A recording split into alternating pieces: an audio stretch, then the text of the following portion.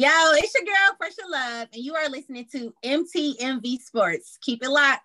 Sports fans, it's your man, The Voice, MTMV Sports correspondent with this week's Timeout. This is where we take a step back and assess the game of life, looking to God for strategies to bring us true success. This week's thought, I'm with you. One of the greatest benefits of team sports is camaraderie, the family that's built by grinding together. In a sense, you go to war with those you play alongside.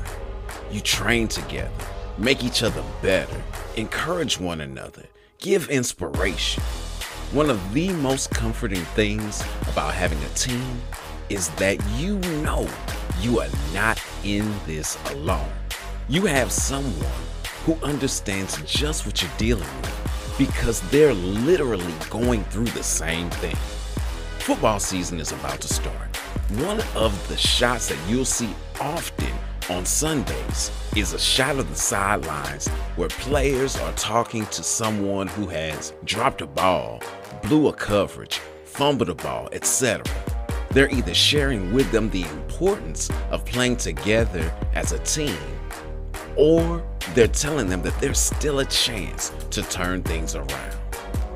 The nature of a team can cause one to play harder so as not to let the unit down. It also lifts spirits because their faith gives you hope. It makes me think of when Jesus told his disciples that they were going to cross the sea after a day of teaching. A windstorm arose, causing waves to beat against the boat and fill it with water. The disciples frantically fought against nature, bailing water out so the ship wouldn't sink. After doing this for a while and recognizing that their actions were not enough to save them, they turned to Jesus, asking how he could sleep at such a time as this. They felt abandoned, alone, unloved.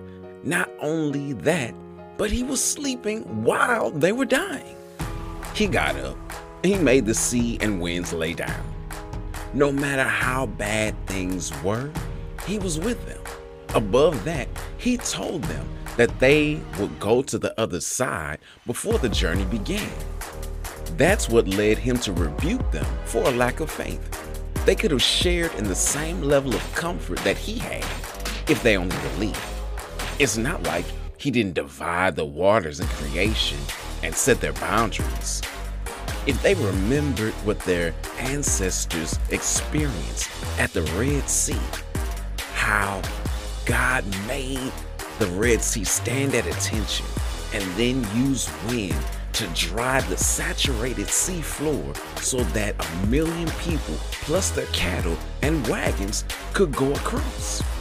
As a matter of fact, when Moses told Israel to stand still and see the salvation of God at the Red Sea, the word used for salvation was Yeshua, the same word used for the name of our Savior, Jesus.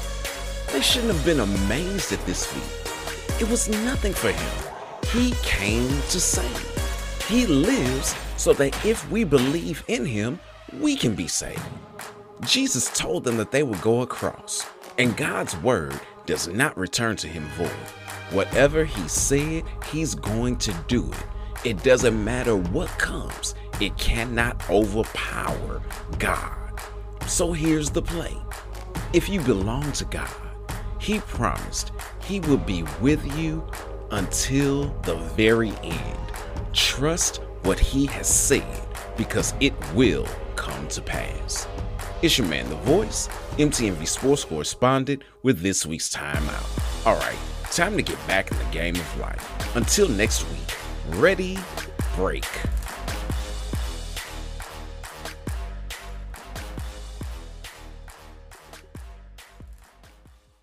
Sports fans rejoice. You're listening to My Team, My Voice with MTMV Sports.